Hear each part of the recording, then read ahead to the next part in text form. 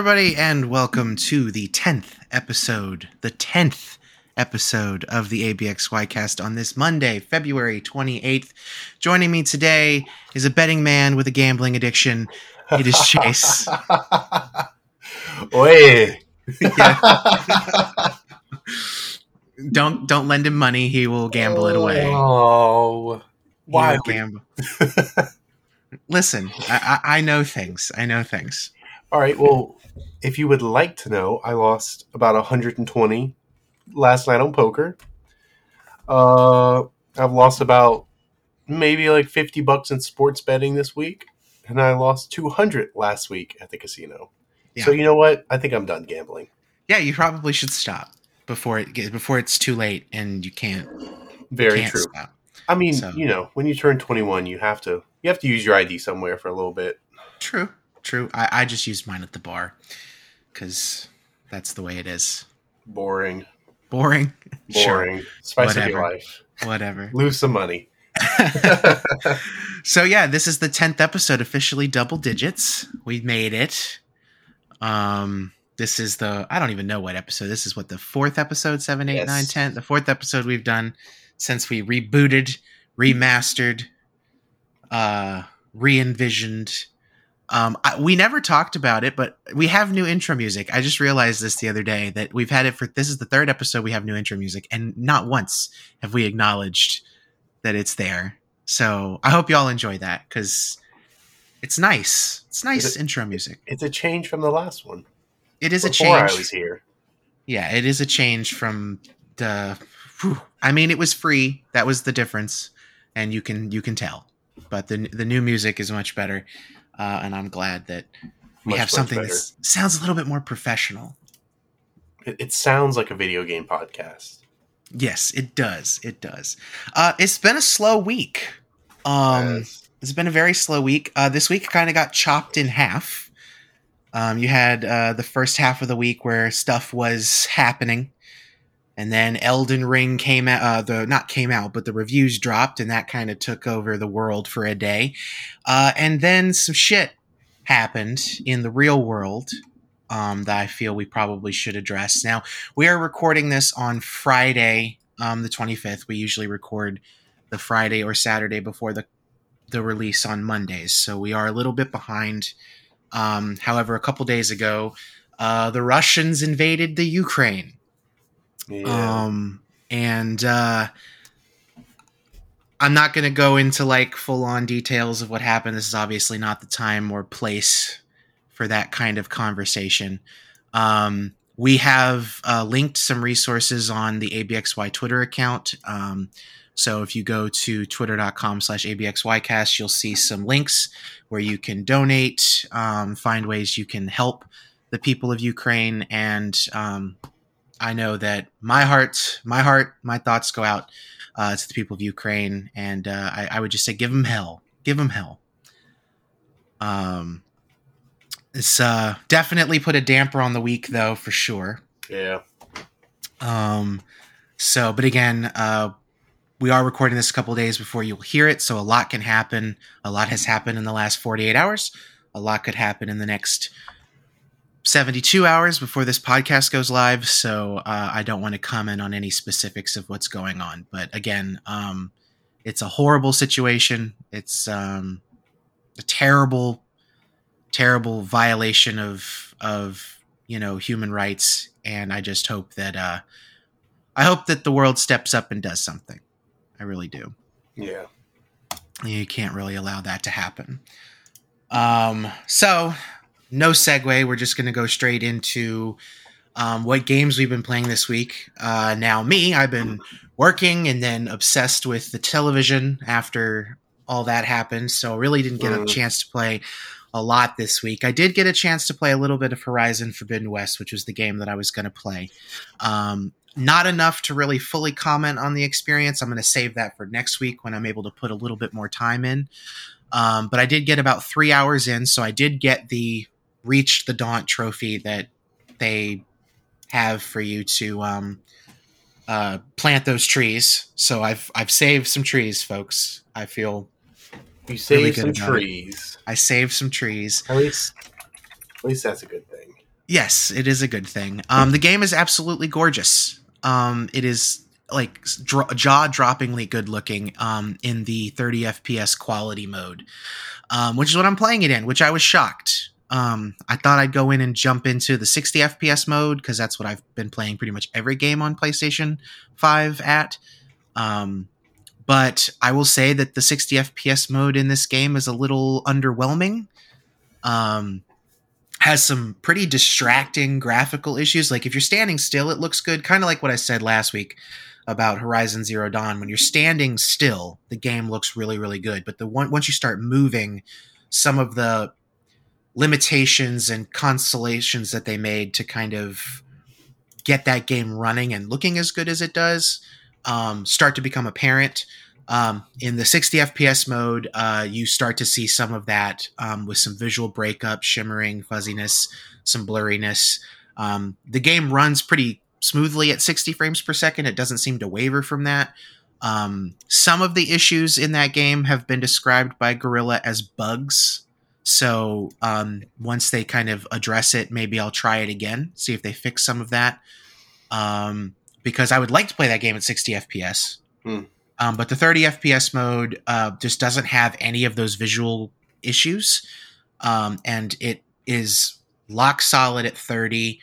And so it takes a little bit of adjustment, but I'm kind of getting there to where I notice it, but it doesn't break me.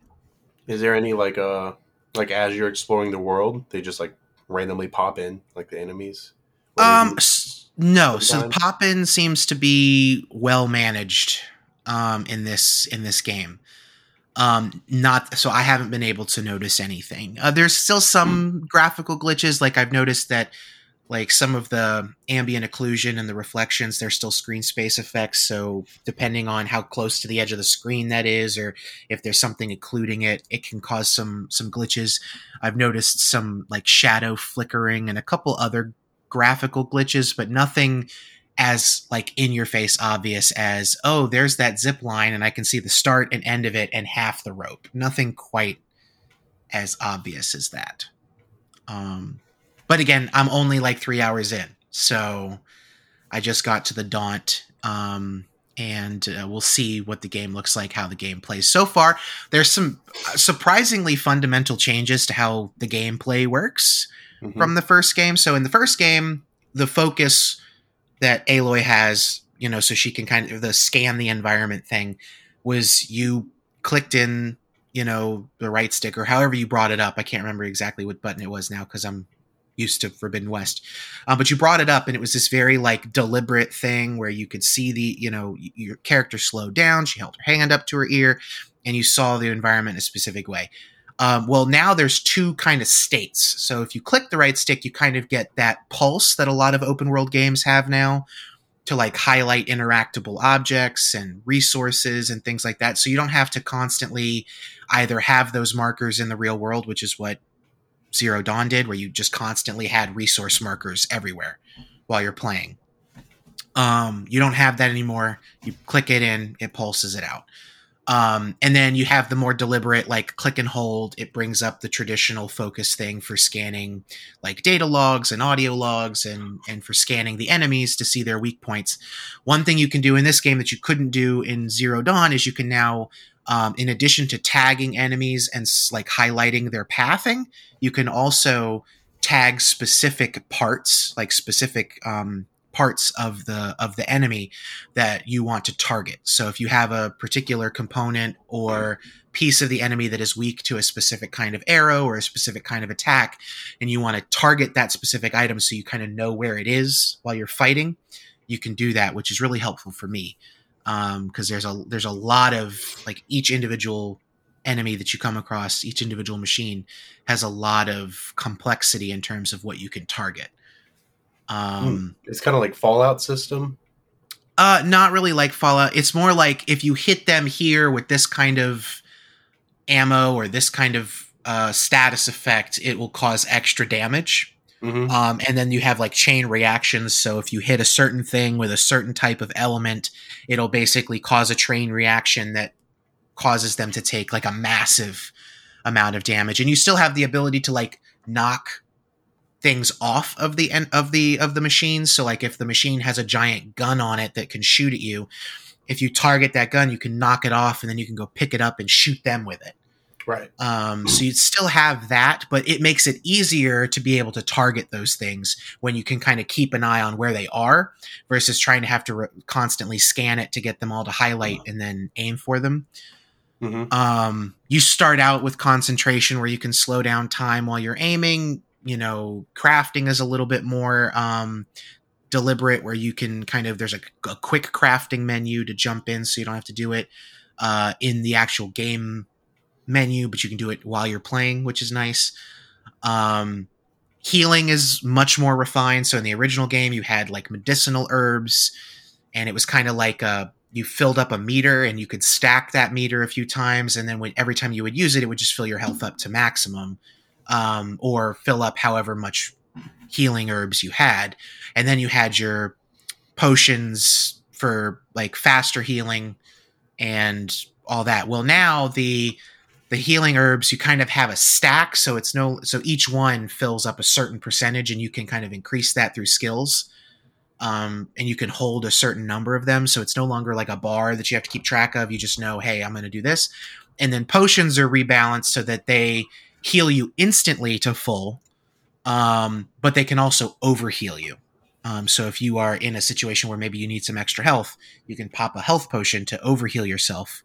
And get some bonuses that way. So they've made some changes to the gameplay that I really, really like. Some of the traversal mechanics are adjusted.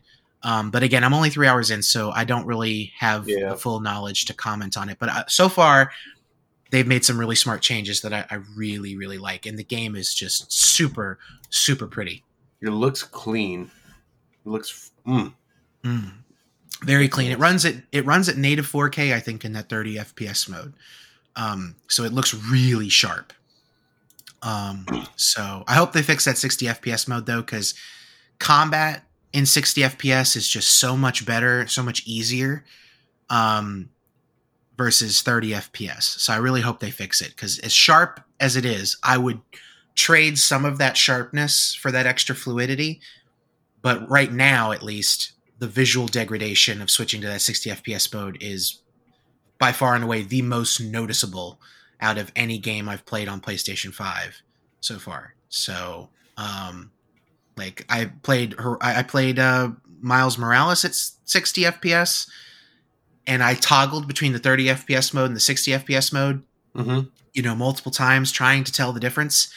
And other than like slightly better hair rendering, I mentioned this in one of the episodes we did, slightly better hair rendering. The shadows were a little bit crisper, and then reflections and stuff were higher resolution. But other than that, like I didn't even notice that the performance ray tracing mode was running at like 1440p and then being like temporarily boosted to 4K, whereas the 30 FPS mode was running at native 4K. I couldn't tell while playing. This game, I can tell there's some there's some cuts. I can tell. So I hope they fix that, because I would like to play the game at 60 for sure. Yeah. I mean, if I had a PlayStation, I'd play it. I'd give it a shot, but I'm sure, it'll take another year and a half until PC gets the rights to... Well, I mean, it was, I think, 3. It was 3. It was 3 years for the first game. 3 years for the first game. I will see you guys in 2025 when I give a good review on Horizon Forbidden West. I hope that it doesn't take that long for the PC version to come. I hope that but I don't know what their strategy is for that. Yeah. Because there's definitely an element of we're bringing these games to PC so that people want to buy the PlayStation and play the sequel. There's an element of that. So I don't really know if they're going to be like, oh, well, we're going to bring it to PC at a year or a year and a half after. Yeah. Or are they going to wait until like they've announced Horizon 3 and then be like, okay, we're bringing the second game to PC now. Cool. I hope it's not that long for your sake, because it's a great game. Episode 200, I'll leave you guys a review on Horizon Forbidden West. It would be around there. It would be between like 150 and 200 for sure. Around there, we'll be covering how I finally get the chance to play Horizon Forbidden West, and I will let you guys know when I get the Reach the Daunt trophy. Yeah. You won't be planting any trees by that point, though. Oh my, it's not even worth it. Yeah, no, you won't be helping the environment if you get it in 3 years. So while I've been playing a new game that came out in the last week, you've been playing some older games, I see. I have. So what have you been playing, my dude? Majority of the week, I've been playing 2K. So kind of like Didn't Madden. you dog on that last week or Yes, the week before? I did. And I will still dog on it today. It is a horrible, horrible, horrible game. It is, in my eyes, from a sports lover, the ultimate time killer. That's all the game is. Okay. So, just like Madden, all the other game modes besides the league, where you control one team throughout like the future, that is the only one that is not pay to win. So that's the only one I've been playing, and even that game mode, after so many years, it since it's a simulation of like rookies getting drafted and then getting better and better, they're wanting more money, and then the salary system is completely out of whack because as you move into the future, rookies are wanting more money, but 2K hasn't made it to where you can raise the salary. Yeah. You can either make no salary cap, which is limitless and there's no point to play because it's like putting on cheats, or you can leave it as it is, tweak the settings a little bit, and it's still almost unplayable because you can't pay anybody. So keep in mind, this is like almost 20 seasons into the future. So all the like today's players, all their contracts are burnt out and all the new people are coming up, and now everybody just wants a crazy amount of money. Yeah. But I mean, other than it's just a simulation of seasons. It's a great time killer. But other than that, because I had to get away from some 2K, some friends wanted to play some Tarkov.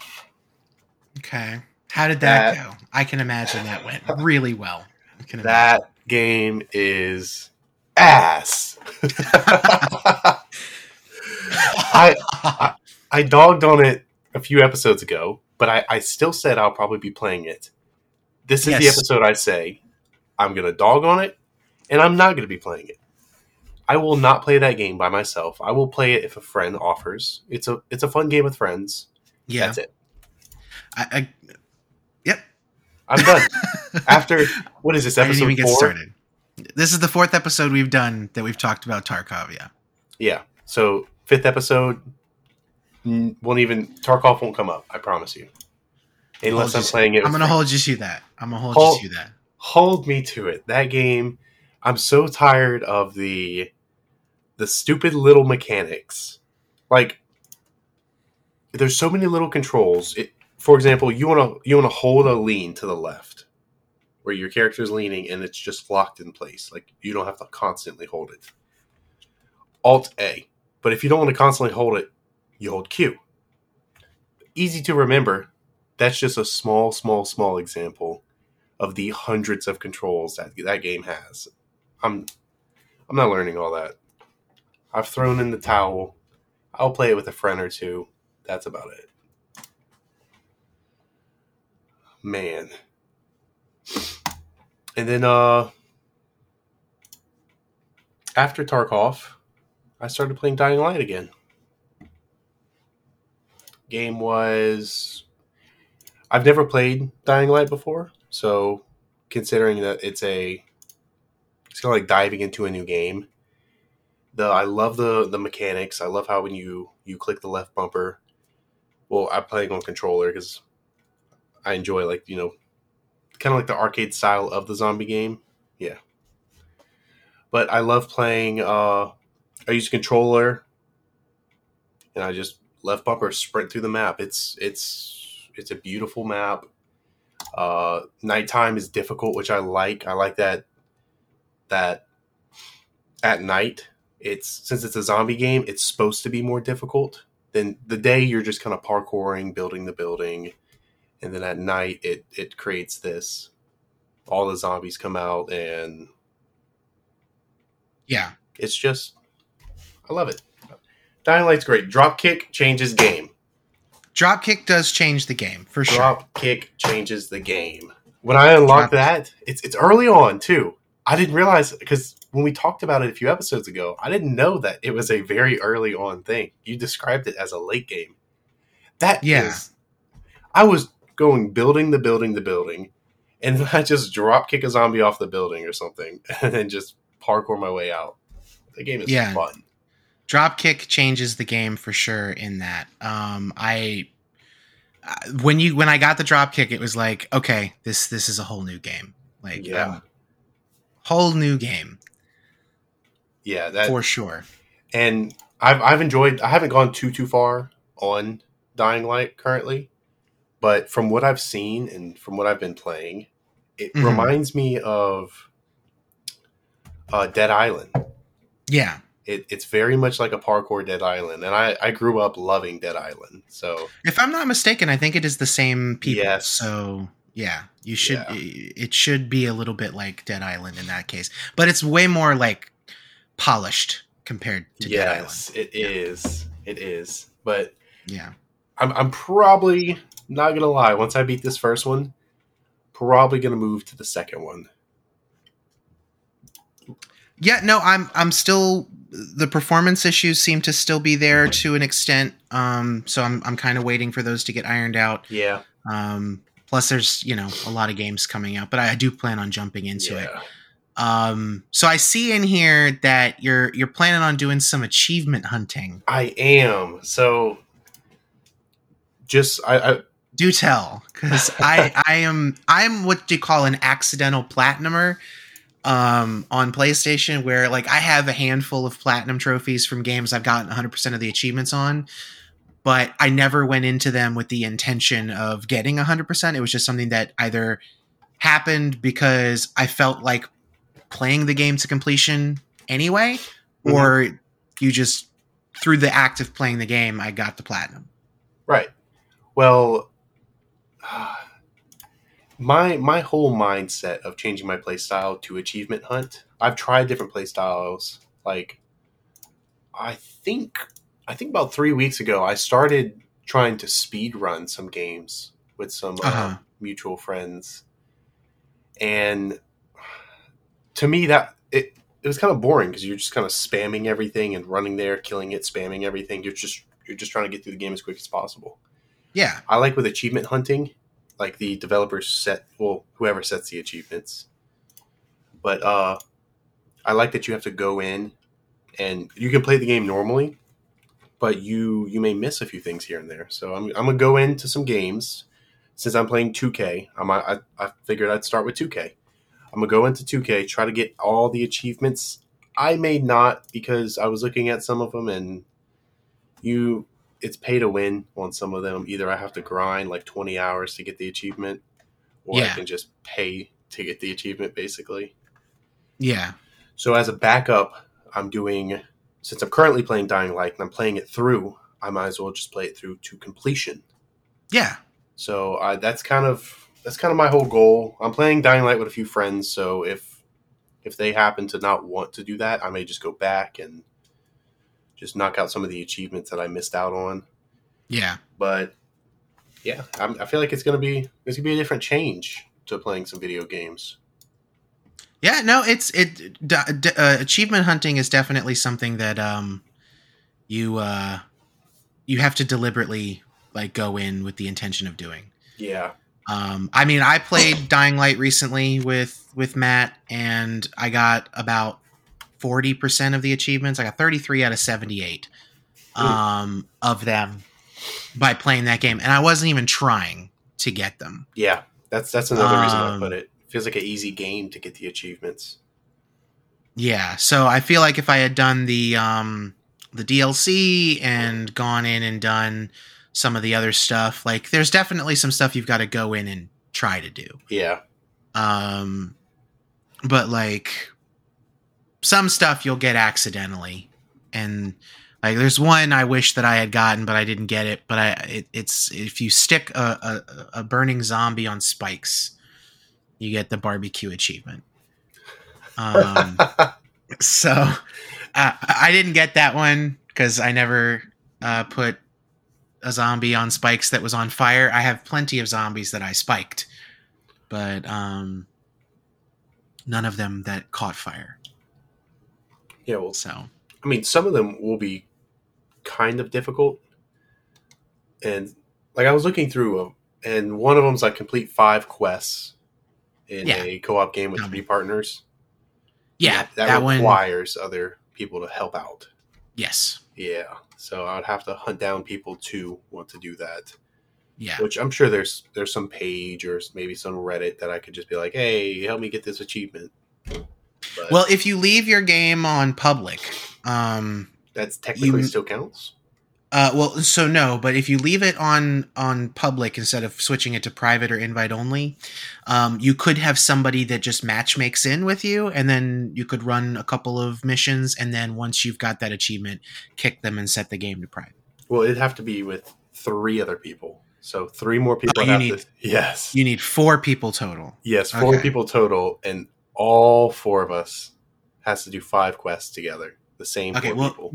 Good luck with that, because in the entire time that me and Matt played, I left it on public for a handful of time. I don't remember exactly how long, but we had one person jump in. Oh my. So you may have to find some people who are willing to jump in and do some quests. I may just leave that one uncompleted. 99%. Yeah.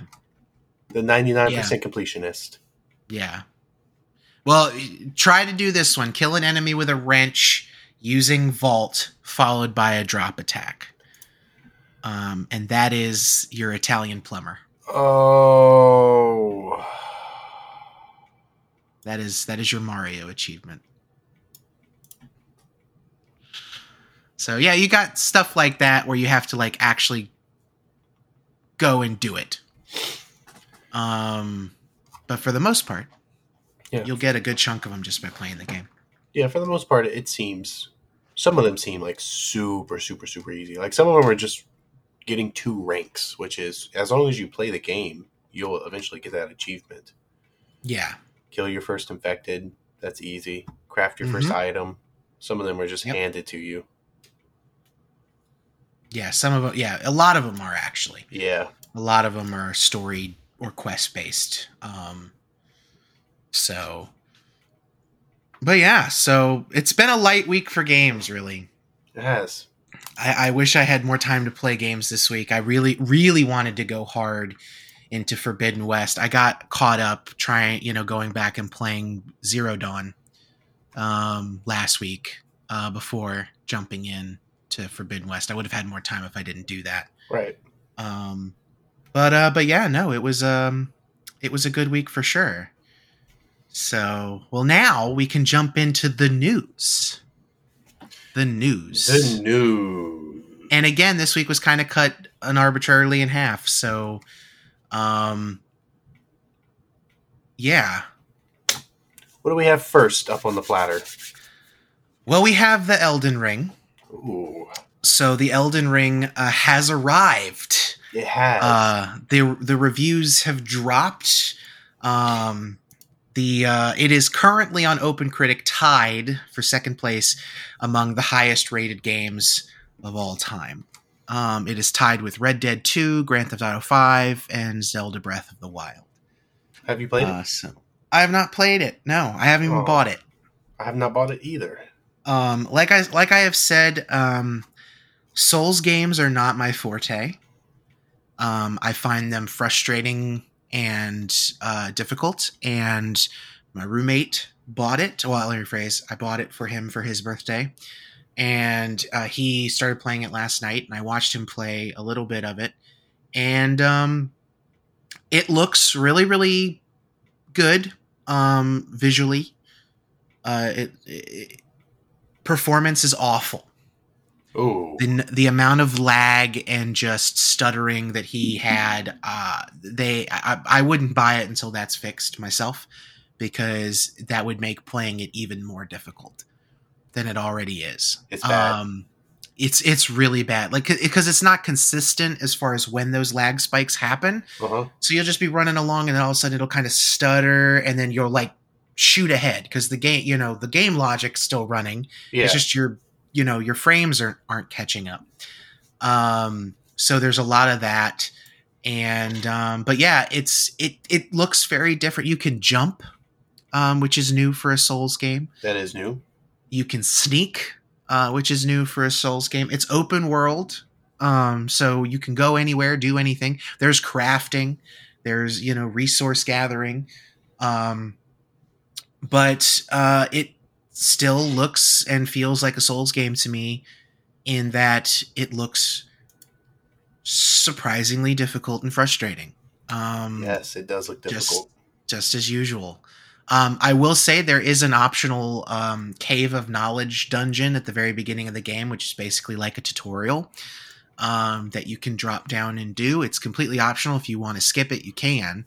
But that is kind of a big deal for me, because I feel like one of the biggest problems with the Dark Souls games is just a lack of any sort of, like, there's no difficulty curve. So it's just straight out the gate. Bam. Mm-hmm. Like, get fucked. So having a tutorial dungeon that is optional so that people can skip it if they don't want to do it because they think it, demeans their existence. But for people like me who maybe want that little bit of time to get familiar with how the game works, that option is there. Which I feel like is good, especially for a Souls game. Yeah. And the open world nature also presents its own kind of accessibility solution, which is that if I'm grinding up against a boss and I'm having a hard time with it, I can just go do something else. Like, I can just run in the other direction. And there's a map, so you can see, the entire world, and there you can put markers on it, and there's a compass that kind of tells you where to go. And so there's a little less of that, I don't know what I'm doing. Mm-hmm. So I may give it a shot eventually. But I have other games I want to play right now, and it's not really at the top of my list, so right. I will wait on it myself. But it certainly seems to be getting a lot of praise. Yes. The only thing bad that I've heard about the game is the performance. Same thing that you just choppy, laggy. But other than that, I've heard nothing about how. I mean, it's a beautiful game. It's basically just Dark Souls, except open world. Yeah, absolutely. It's a combination I didn't really think that I would be drawn to, and there is some hooks that I could see, like, okay, yeah, no, there's an exploration aspect that's a bit more prominent here. Yeah. I think most of the reviews have said that this is Dark Souls meets Breath of the Wild. And Breath of the Wild is, you want to talk about a game that does not give you any direction. That is a game that does not give you any direction. And you just kind of go and do what you want to do. Right. So kind of makes sense that when the Soulsborne genre opened into the open world, that would be the model that it followed. Yeah. Just open world. Yeah. So Matt will be on either next week or the week after to give us his full-blown thoughts on that game, because he's going to be playing it. So yes, I may give it one more week and see. Maybe not next episode, but the episode after that, I may have it by then. Yeah, just to kind of see. Yeah, just to see what all the talk is about. I mean, considering it is a Game of the Year candidate, I feel like I kind of have to give it a chance. Yeah. But for sure. Yes. Moving right along here, some big breaking news from this past week. It came out at the very beginning of the week. What a way to start. Reportedly, this has not technically been confirmed, but it's pretty much probably the truth. Call of Duty will finally, in 2023, miss a year for the first time since 2004. Finally, much needed. So it's an interesting it's an interesting choice for a year to skip. 2023 is the 20th anniversary of the franchise. So on the one hand, you could totally skip that year and do some sort of in-game event to celebrate the 20th anniversary. But I definitely would have thought that they would do something bigger. But there will not be a mainline Call of Duty game in 2023. So, I mean, I feel like that's great. Yeah, no, it's fantastic. Modern Warfare 2 will get 2 years of time. Treyarch will get more time to develop their next Call of Duty game. Yeah. They're currently working on developing or assisting development of a free-to-play online title for 2023 that is not Warzone related. There's some speculation that maybe Warzone 2 will kind of come out at the beginning of 2023, kind of like Warzone came out the beginning of 2020.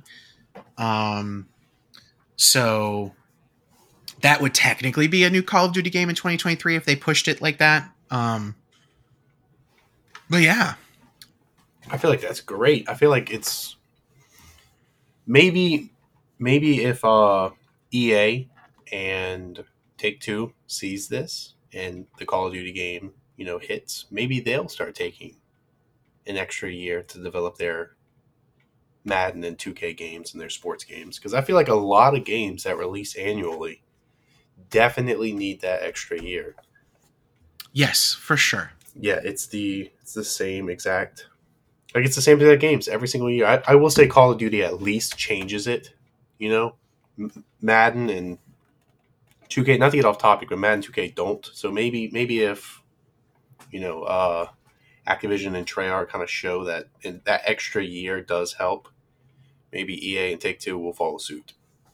Yeah, definitely. I mean, the difference with Call of Duty is that, EA's sports games are pretty much developed by, each game is developed by a specific studio. So there is a FIFA studio, there is a Madden studio, and 2K is the same thing. They have one studio that makes those games. With Call of Duty, you've always had multiple studios that have made games. Mm-hmm. And so they're going through and making these games every year, but it's technically a different studio. So the development time has always been 2 or 3 years for each game. It's just that they were coming out every year. But the last couple of years, that's been totally fucked with. So 2018 was, what was that? That was World War II, right? Yes. No? Maybe. I don't know. I'm gonna look it up. I think it might have been okay. No, it was Black Ops 4. 2017 was World War II. So Black Ops 4 was 2018, and then when that was Treyarch. Infinity Ward's Modern Warfare was 2019. 2020 was supposed to be Sledgehammer. That would have been following the cadence that they had done for years. Right. Was Sledgehammer, Treyarch, Infinity Ward. Sledgehammer, Treyarch, Infinity Ward. So 2020 should have been Sledgehammer's game. And it technically was.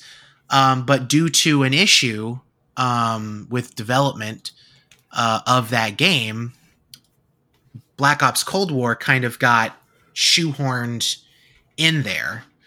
So you had another Treyarch game 2 years after their last game, and then Sledgehammer did their game with Vanguard, and now it's Infinity Ward again. So I think that by not having to do a release every year, you open up the runway to just be like, all right, Infinity Ward makes games and Treyarch makes games. We alternate every 2 years, and then that gives them 4 years of development time for each game. Or 3 years of development time with 1 year to support the previous release. So they get to do, Modern Warfare 2 comes out this year. They get to spend an entire year working on extra content that'll come out over the next 2 years.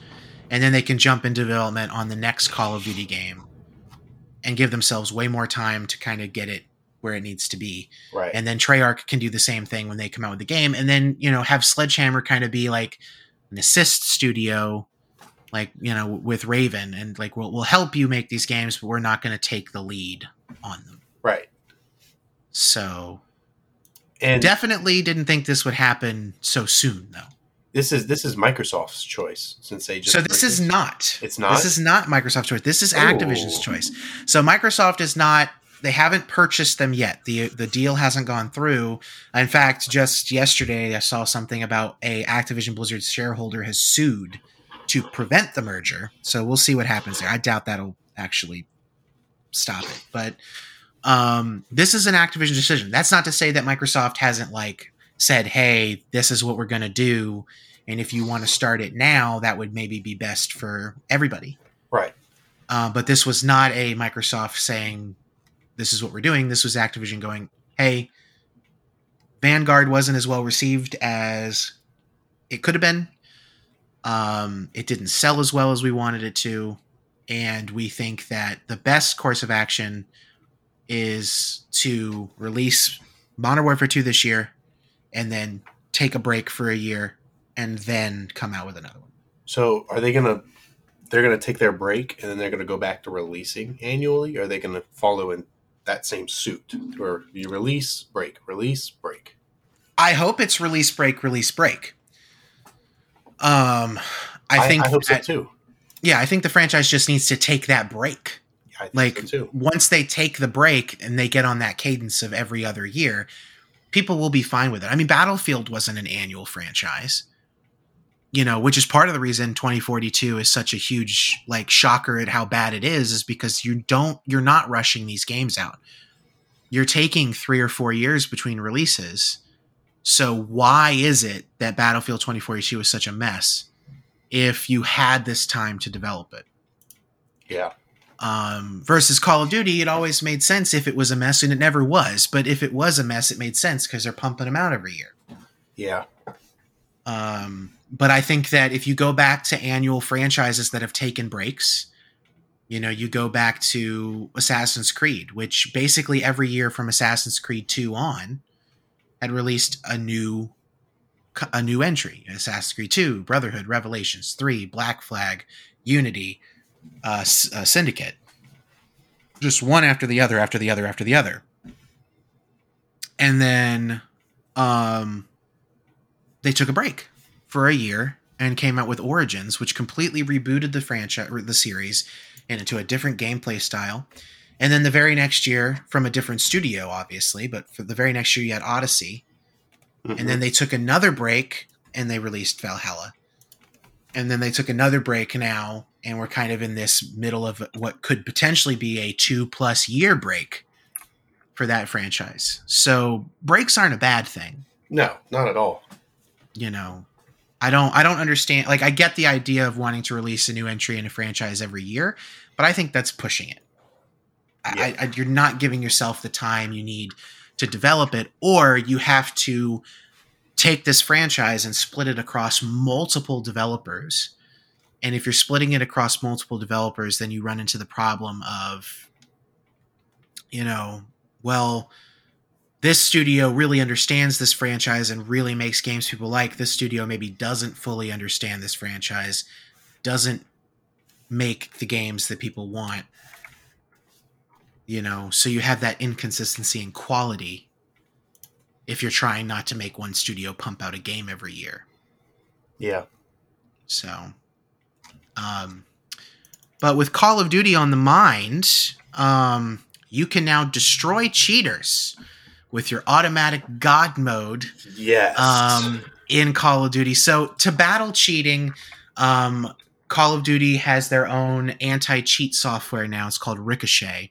It's a kernel-level anti-cheat. And basically, now it does something new that when it detects someone is cheating in your game, it basically makes their bullets not hurt you.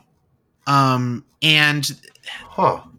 I've seen a lot of commentary on this. So there's a lot of people who are like, well, if it detects that they're cheating, why not just boot them from the game and ban them, right? Right. And it makes sense that would be the mindset that we have as players. But you have to remember that, especially in something like Warzone, Warzone is free to play. There is nothing stopping someone from spoofing their IP so that it looks like they're a different IP address, and then creating a new account, launching the game in that new account, and playing again. And that's kind of how cheaters roll. They know they're going to get banned over time. So they just spoof their IP, create new accounts, and the cycle continues. Yep. However, if all of a sudden they can't get that rush of killing everybody else because their bullets don't work, it doesn't matter how many times they spoof their IP or create new accounts, it's not going to result in them being able to kill people. It eliminates the thrill of cheating, which is a much better deterrent than just banning waves of players who are just going to come back and create new accounts. Yeah, I feel like it's great. I feel like I can actually hop on Warzone and play it again. Yeah, which I'm going to be completely honest with you. I have played a lot of Call of Duty in between Modern Warfare, Cold War, and Warzone. And it could just be luck of, there's an element of luck here, obviously, but I have not run into the level of cheaters when I am playing that the internet has given me the perception that there are in that game. Yeah. And I don't know if it's just when I'm playing or what, but I'm not experiencing the same level of detrimental cheating that these other players are experiencing. I am curious, and this is going to sound elitist a little bit. I am curious how much of this rampant cheating is due to crossplay and controller players now having to play in the same lobbies as PC mouse and keyboard players. You think it looks like cheating, but it's just mouse and keyboard? And I think it's a matter of you're playing against people who are likely playing this game with a mouse and keyboard at 120, 144, 165, 200 FPS on monitors with an equivalent refresh rate, so they're seeing every single frame. And you're playing at 60 frames per second on a controller. The PC versions of these games have input latency settings that lets you reduce input latency even further beyond what the engine already does using things like NVIDIA Reflex. The consoles don't have that. So you have all of these benefits on the PC side, and then you're being bumped into lobbies with controller players because of crossplay. Mm-hmm. And at the very least, I don't know if this is the case on Xbox. I know that it's a requirement on PlayStation as part of their, we're going to let you do crossplay, but a requirement is the players have to be able to turn it off if they don't want it. I've heard mixed reports on Xbox that some games have that toggle, some games don't have that toggle, whereas on PlayStation it is a blanket, you have to have a toggle. Mm-hmm. So obviously you can go in and turn it off if you don't want to play with those players. You are going to get the increased matchmaking times and all of the other things that come with that. But I do wonder, obviously there's cheaters. I'm not saying there's not. There's always cheaters in online first-person shooters, both paid and free-to-play. And it's especially worse in free-to-play games because the barrier to entry for creating a new account is just so low. You don't have to buy the game again. So how much of this is I'm playing against actual cheaters versus I'm playing against someone who has a mouse and keyboard and they have an unfair advantage because they're playing against someone who's using a controller, and there is an advantage there. I will be the first to tell you that I think the advantage is mightily overblown. I think that if you are a good enough controller player, you can stand toe-to-toe with pretty good mouse and keyboard players. I agree.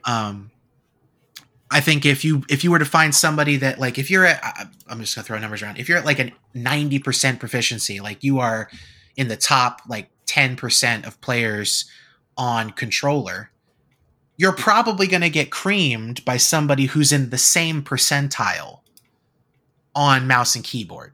Like, so like for like, you're probably at a disadvantage. But like if you're top 10% of controller players, you're probably top 15, 20% of mouse and keyboard players at the same time. So yes, there's going to be people who are better than you, but it's not going to be everybody. And so I wonder how much of that is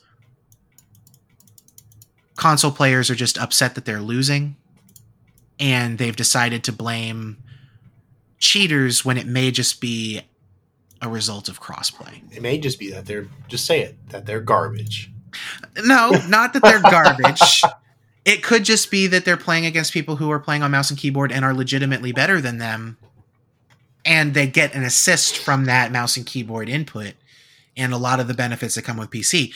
I can tell you that if I was playing on console and I was doing really, really well and I joined a PC lobby and I got completely, utterly stomped, I'd probably be a little upset too and be like, well, why did I get put in this lobby with a bunch of mouse and keyboard players? The game knows what input I'm using. Yeah. Like it has the little icon in the lobby of whether you're playing mouse, keyboard, or controller. So the game knows, and input-based matchmaking is that's exactly what should be happening. You should never be matched into a mouse and keyboard lobby as a controller player unless A, there's not a lot of people playing and that's the only way you can fill up the match, or two, you're already in a party that has a mouse and keyboard player. Yeah. And then you get dragged into the mouse and keyboard lobbies because you have a mouse and keyboard player on your team. Well, I mean, I agree.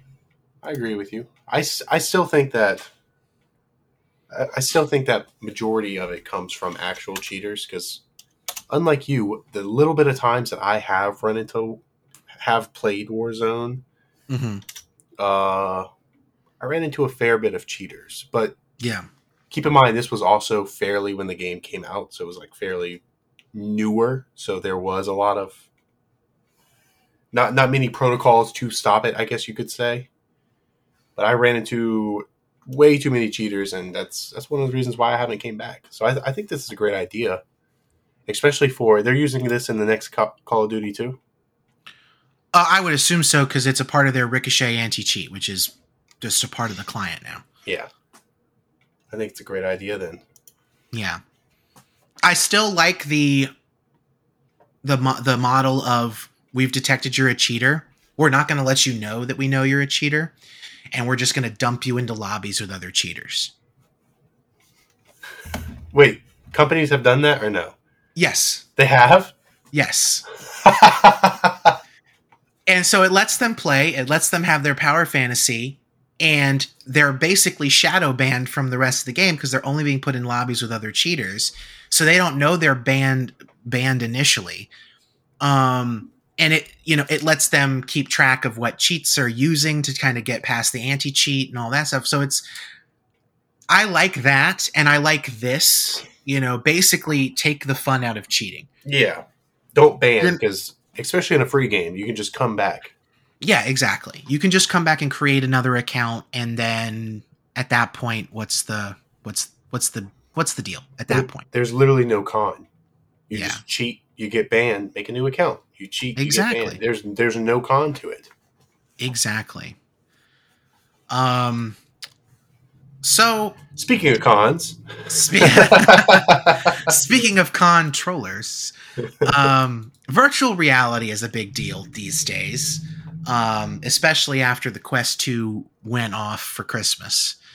I love my VR. I love it a lot. It's really fun. It is. And Sony, of course, announced at CES last month that they are bringing out the PlayStation VR 2. They didn't really announce when, but they showed off a lot of details, but they didn't show off what it looked like. And now we know. And it looks like a VR headset. Yes. I probably could have guessed what it would have been looking like. Yeah. So it kind of follows the same rounded orbish design of the controllers that they showed off last year.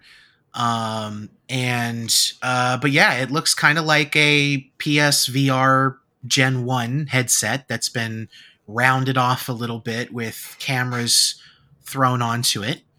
But this is a headset that is stacked in terms of its specs. I mean, this is a stacked headset. 4K HDR, 110 degrees field of view, foveated rendering, OLED display, 2000 by 2040 pixels per eye, 90 and 120 hertz refresh rates, inside out tracking. It's going to have, eye tracking, actual haptic feedback in the headset. So like, imagine you get punched in the face in a game and the headset will rumble, to kind of give you that feeling that, to kind of further immerse you. 3D audio, the controllers, which look really, really good. And again, that eye tracking, which will allow for some really interesting implications as far as like rendering, because it can increase the amount of graphics horsepower that it puts towards where your eyes are actually looking, and kind of, reduces around to improve performance. But you can imagine games using that eye tracking in interesting ways, especially like puzzle games or something like that. But yeah, it looks really good. I highly expect this is going to be expensive though. Yes. Yeah. You want to take guesses on prices? So the Quest is $299 and $399 for the 128 gig and 256 gig. My guess is, I'm gonna say $499. $499? I think $499. I was gonna say $399, because on one hand, you can opt out for a sole console with the Quest, or you can pay the same price for a complete better resolution, display, like just. Yeah. I mean, the PlayStation VR 2 completely beats the Quest in my eyes. It beats the Quest for sure, but you have to have a PlayStation to use it. And I feel like that's exactly why they would drop the price. Yeah. So the original PlayStation VR was $399. I think if they can get it at $399, they will. But it's just something. It feels like a $500 headset. It looks like a $500 headset. It looks expensive. Like the original PlayStation VR was just the headset was $399. If you wanted controllers or the camera, that costs extra. With this one, you don't need the camera anymore because the tracking is inside out, just like the Quest. It has cameras built in and everything.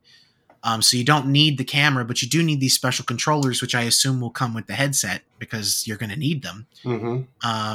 And so I think I think $499 just makes more sense when you factor in that, unlike the PSVR, this is way more advanced and it's going to bundle in those controllers. I would love to see it cheaper, but especially like you said, because you have to buy a PlayStation in order to even use it. Yeah. Unless they come out and say, oh, by the way, you can plug this into a PC and it also works on PC. But they haven't said that yet, and I doubt they will. That would be, yeah. I would keep if you can plug it into a PC, I would change my price. Yeah, I feel like if it's a PC compatible VR headset that also is the primary VR headset for PlayStation, then yeah, I think $499 makes more sense because they're not going to want to take as much of a loss on it. I mean, that's the big reason that when you look at like PC VR headsets, they're $500, $600, $700, $800, $900, versus the Quest, which is $300. And the reason for that is because Facebook doesn't care if they make money on the actual headset, because the vast majority of people who are buying the Quest, they don't have a PC to plug it into. They're using it as a standalone VR game console. And so they're buying games through the Oculus store. They're buying everything was on the Quest, and they're interacting directly through Facebook's, ecosystems. So they're making money on the software so they can sell it at a loss. Plus they make a shit ton of money as it is. Yeah. And the best way to play PC VR games on the Quest, you can play them through Steam VR. It works just fine. But the best out-of-the-box compatibility is the Oculus store and downloading the Oculus versions of those games. it kind of locks you into the Oculus ecosystem on the PC front as well. So I still advise buying as many VR games as possible through Steam, because it gives you the ability later on to switch headsets if you want to. You don't have to. You're not locked into Oculus. Versus if you buy through the Oculus store, you're kind of locked in. Right. But that's where they make their money. And Sony is kind of in this weird situation where they want to make money on VR games. So if they're going to make money on VR games, they can sell the headset for a little bit of a loss, because they don't have to worry about making all the money back on the headset, which is where I think that $399 price comes in. But if you make it compatible with PC, then you have to offset some of that cost for people who are going to be buying the headset to work with a PC, because they're not going to be buying games through the Sony ecosystem. So I think if it's a PC compatible headset, it'll be more expensive. But then Sony's kind of in a phase right now where they don't want to sell things at a loss if they can avoid it. So maybe it'll be $500 regardless. Yeah, maybe. And you got to somehow find a PS5. You do have to somehow find a PS5, which is proving to be a difficult proposition for many. For sure.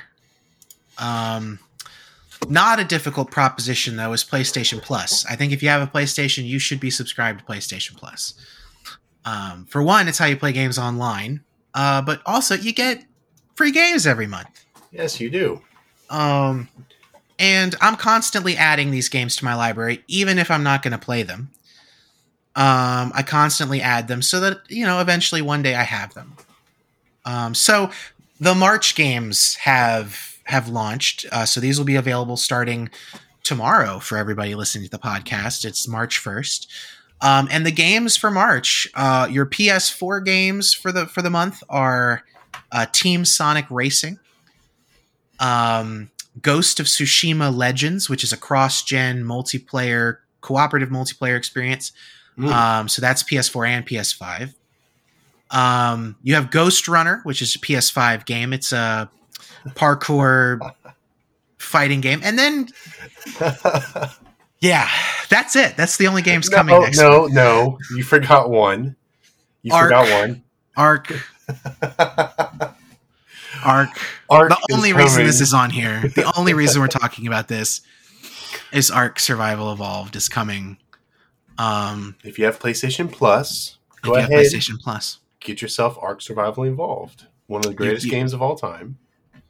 Yeah. I think I would probably put it over the other 3 games that are coming out in the same for March. I would say Ghost of Tsushima Legends is probably the best thing on that list. No, I have to say Ark, and then probably Team Sonic Racing. Sonic Racing is number 2 for sure, but Ghost of Tsushima is the better option there. I think you're sleeping on Ark. I don't know. I think you are. I mean, I don't think I'm sleeping on it. I don't think I'm sleeping on it. Man. I'm not sleeping on Ark. If anything, I'm woke on Ark. You're woke. I'm woke on Ark. Oh, man. They're just getting ready for when Game of the Year Ark 2 comes out. They're going ahead and making Ark free to play. Well, not free to play, but, They're making it free for all these people. I love also in the official blog post for this, it's in this MMO survival game, and then there's 3 asterisks because there's footnotes. But this is the free games for PlayStation Plus members. So the only way you get this game for free is to be a PlayStation Plus member, right? But the notation is online multiplayer requires a PlayStation Plus membership. Nice. So, well, duh. But if you don't have PlayStation Plus, you're not getting the game for free anyway. So why is that even on here? Don't know. But yeah, so in this MMO survival game, you awaken on the shores of a mysterious island and must quickly adapt to everything its hostile environment throws at you. Harvest resources to craft items and build shelters, and use your newly crafted equipment to kill, tame, or breed Leviathan dinosaurs and other creatures that roam the land. And you're not the only one stranded. Team up with or prey on hundreds of other players. In the worst survival game. In the best survival game of all time. It's a bad game, folks. It's a really bad game. No, in all honesty, don't download this fucking game. It is ass. Add it to your library so that you at least have it, but don't do it. Don't download it. Don't download it. The other three games, go for it, but not Ark. So if you had to guess, what do you think its reviews, like its review level on Steam is? Like the percentage? The overall... like the overwhelmingly positive, very positive type of thing? Yeah. I don't want to say overwhelmingly. I'm just going to say very positive, because I know there's a big amount of players that love this game. It is. That is correct. It's very positive? Very positive. 82% of the 404,000 reviews for this game are positive. Oh, man. People must love this game. How? How? It's literally just dinosaurs. I mean, if you love dinosaurs, I guess this is the game for you. But other than that, I got nothing. I don't even understand, even as someone who loves dinosaurs. Well, I don't. There's not many dinosaur games. I feel like that's why Ark is way up there. True. There's not a lot of dinosaur games. That is true. Yeah. So I feel like it's kind of like, of your options, you can choose this pile of shit or this pile of shit. And then Ark is just a prettier pile of shit. Yeah. Like, they both fucking suck, but you just got no choice. True. So PlayStation Plus games for the month of March. Those are your options. Yes. But we are on the cusp, reportedly, of a massive evolution of PlayStation Plus.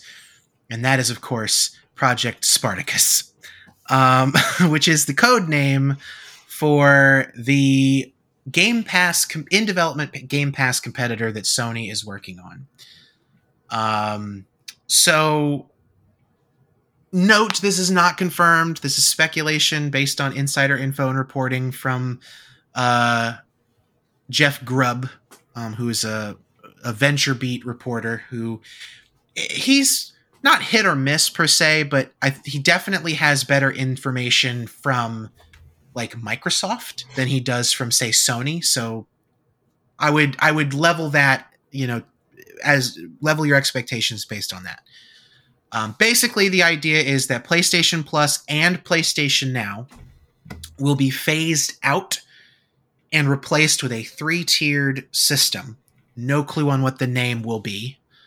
But the idea is there will be an essential tier, an extra tier, and a premium tier ranging from $10 to $16 a month. By comparison, Xbox Game Pass has 2 tiers.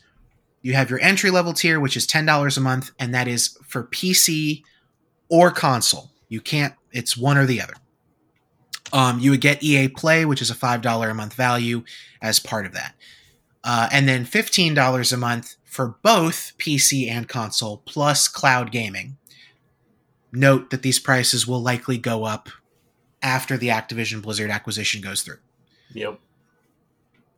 So the information we have about this new tiered system for PlayStation is the essential tier will be $10 a month and will be the current PlayStation Plus offering. So your online gaming and your monthly free games.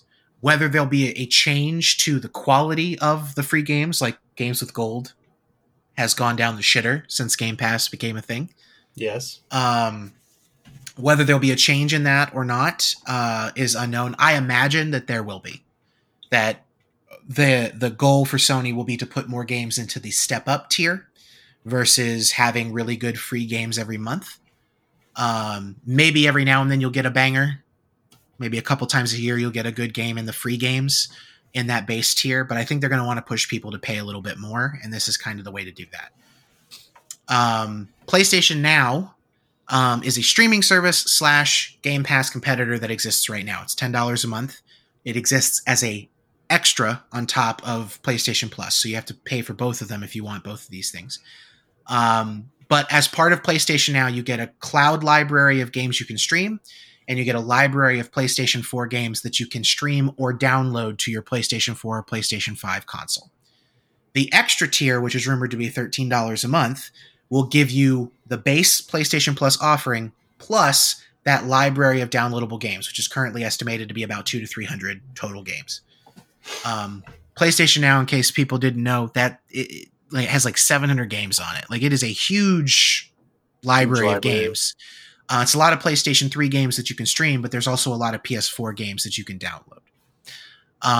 Whether there will be PlayStation 5 games added in the near term or if that'll be later is unknown, but that is probably what that tier is.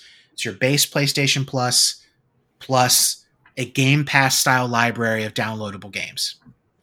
And then you step up from there to the premium tier, $16 a month, basically gives you access to everything. So you get the online multiplayer, you get your monthly free games, you get access to the downloadable library of games that are a part of PlayStation Now. You get access to the streaming library from PlayStation Now. And then the two new things that you'll get from there are a library of EA Play style game trials. No word on if all first party games will get a game trial at the launch, or if it's, a limited selection of games will get game trials, like games that'll benefit from them versus, single player games which may not benefit from these trials. That's still up in the air. And then there will be a lineup of classic games as well. So you're looking at PlayStation 1, PlayStation 2 games. I imagine this will be similar to the Nintendo Switch kind of NES, Super Nintendo, Nintendo 64, Sega Genesis stuff, where as part of your subscription, you'll get access to the ability to run kind of like an emulator that runs these older games that you can play, but it'll be a subscription library of games rather than just being able to pop in like a PlayStation 1 disc and play that. It'll be like, well, here's the original Tomb Raider games from PS1. You can play them inside this app.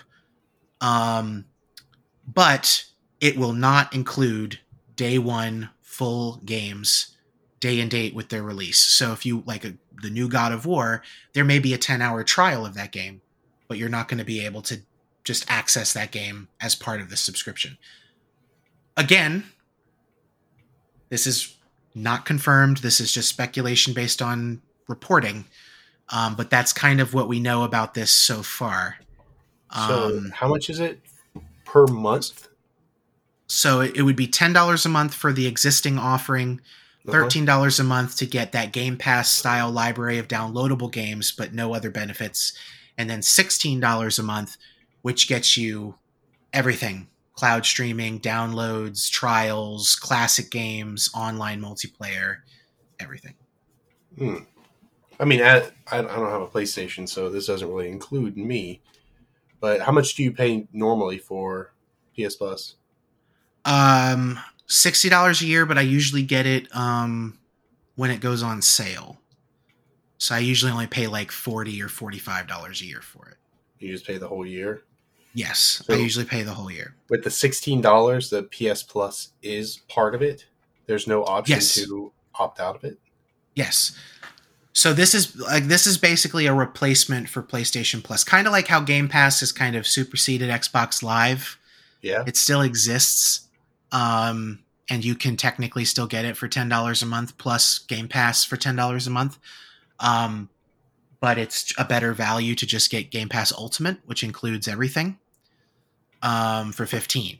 So this is kind of the same thing. They're going to keep PlayStation Plus around at that essential tier. $10 a month gets you online multiplayer plus your monthly free games. But then for a little bit more a month, you get access to the entire downloadable game library on PlayStation Now. And then for $6 more a month, you get everything. There's no word on whether there will be yearly subscription options or not. I imagine there won't be. I imagine it'll be you make the decision between... they'll probably keep the $60 a year PlayStation Plus tier around, so you can, because that's essentially what that essential tier is already. So they'll keep that around for people who are like, I don't want all these extra things, but I also don't want to pay $10 a month if I don't have to, because that's twice as expensive as just buying it for $60 a year. Right. So since you don't have a PlayStation, yeah, it's hard for you to comment. Sony has to respond to Game Pass somehow. And this seems to be the most straightforward way to adapt their existing offering. if it is compelling enough, then I would be down for it. My only issue personally is that outside of those first party Sony games, 90% of my game buying is on PC. Yeah. So do I want to pay $16 a month for a service that what it would get for me is that classic library of games. I would get that. And then I would get the ability to try these first party games instead of having to go out and buy them, see if I like, and hope that I like them. Even though generally speaking with these first party Sony games, I do like them. So there's an element of like, do I really want to pay $16 a month for that? Well, so we'll see. Not only that, but I mean, if the whole reason you're paying your $16 a month is for the Sony made games, then just buy the game flat out. Exactly, because you're looking at I think it's $192 a year, which is basically the cost of 3 games plus tax. So if Sony's only releasing like 3 major games a year, then it doesn't make sense for me to subscribe to this if I'm still going to have to buy them anyway. Exactly. The only benefit of this in the long run is that, okay, say Sony comes out with, say Naughty Dog makes a non-Last of Us, non-Uncharted game in a genre that they're not. Let's say Naughty Dog makes a live service first-person shooter. I doubt they're going to, because Sony doesn't do that kind of shit. But let's say that they did. I like Naughty Dog. I trust them to make good games, but that's way outside their wheelhouse. Yeah. And so I would be worried that it's not going to be good. This would give me the ability to try it before buying it. I'd be able to download it, play it for a few hours, and then if I like it, I can pay for it and keep playing. But you also pay the $16 on top of that a month? But I would be paying $16 a month. And then if I like the game, I then have to go pay $60 or $70 for the game. About that. So again, this is all speculation. They could do something different. I think that the problem Sony faces is they make a lot of money off games. A lot. Yeah. Microsoft really didn't, because they only had a core few franchises that they were pumping out, and they built up Game Pass, and now Game Pass is large enough that they can kind of say, okay, well, we're just going to release our games on the subscription, and then people that don't want to subscribe will just buy them. I think Sony's in a weird spat where they make so much money off the games that they make that it would kind of be detrimental to their core business if they suddenly put them all on a subscription that people pay month to month for. But then again, I don't really know, if that's the case or not. I feel like that's $16 a month. Obviously, you get games, but to get full game trials, nah. Yeah, it's a. And honestly, like I said this last week when we were talking about the Game Pass games that were added. Like, I don't like that Microsoft includes the EA Play games as part of the Game Pass library. Like, yes, you get EA Play as part of your Game Pass subscription, but it is a separate library. And so you're saying that this game is coming. Well, is it a trial? Is it, what is it that I'm getting with this subscription? I would like to see how Sony squares this circle. Maybe it's we're not going to include our games day and date, but after a year, they'll come. So I could see in that situation being like, okay, well, this game I really want to play, so I'll go ahead and buy it. Versus this game I can kind of wait on, so I'll wait till it comes to the subscription. Right. So really it's a matter of seeing it. It's hard to say exactly what I would do based on speculation. Well, let's hope speculations is wrong, because that does not sound nice. It doesn't sound compelling, but to be honest, neither did Xbox Game Pass originally. True. I was true. like, you want me to pay how much a month for games? Like, just it was like, you want me to pay how much, and I already get games for free with Games with Gold? Because at the time they were decent games. Yeah, they were decent games, and it was like, It's like, what? No, I'm not But paying extra. Yeah, I think the market is shifting though, which it's a good and a bad thing, but these subscription services are clearly the direction that people want to go in because it's for a lot of people it's less financial pressure to pay a little bit more over the course of a year for games than they might pay if they just bought the games they wanted to play. But they also get the ability to play way more games than they would otherwise because now it's a part of the subscription. So I can just try this game that I would not have played otherwise because I wouldn't have wanted to pay $30, $40, $50 for it. But now I can just download it and give it a shot. So it's a double-edged sword. But I think Sony knows they have to respond to Game Pass because there's an expectation that you have a game service, like a subscription service. So I'm excited to see what they actually roll out, but I do think that there's a little tweaking here. I think the $13 a month tier is really competitive. It may not include day and date releases, but it'd be a little cheaper than Game Pass Ultimate. So, which also includes cloud streaming, and this one doesn't. So that one's fairly competitive. And that premium tier, it's about the same price, so it's not necessarily uncompetitive. It's just the not having those day one games. Yeah, maybe Sony comes out like a premium plus tier that's like $20 a month, and you get all these games included, day and date. And that might be, with all these other benefits, that might be a compelling enough offer at that point. I don't know if I don't even think that will be compelling because Xbox, like Forza, for example, Forza Horizon 5, when it released day one straight on Game Pass, and it's $15. Yeah. So if I'm paying $20 for Sony released games, keep in mind, I don't have a PlayStation, but if I'm subscribing to Game Pass and I'm subscribing to other things like the Ubisoft, and I have a PC and I'm playing Steam, the only reason I would even bat an eye to purchase anything on PlayStation would be for the Sony made games. And if they're not on there day one and I'm paying $20 a month, or I'm paying $20, I don't think $20 is compelling. I would just rather, just bite the bullet, buy the game. Yeah. And honestly, I think Sony at that would be part of the calculus, would be like, we have to price this at a level that people may be willing to just buy the game anyway, but we want to make money. Like, I think ultimately that's the thing. Those games make so much goddamn money. Like, well, they're good games. Sony's first party games are the closest, like they exist on a completely different level from Nintendo's first party games in terms of sales. Like, Nintendo's first party games, they just sell like hotcakes, just constantly.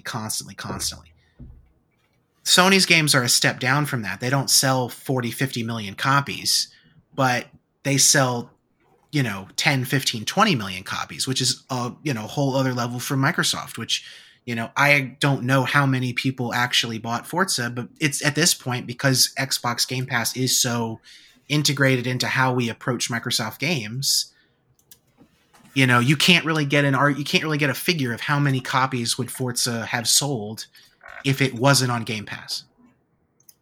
So Sony's got, like, I keep bringing it up, Sony's got a spreadsheet, and there's a column of how much money they make on games being sold at $70 a pop, and there's a column on how much money they make from a subscription service like this, and they have to balance out at some point. Like, there has to be the cost of the gains of switching to the subscription model and bundling those games in on the day they come out has to make that subscription revenue much higher than what they make from selling the games individually. So I actually have some statistics. Okay. So as of, I want to say,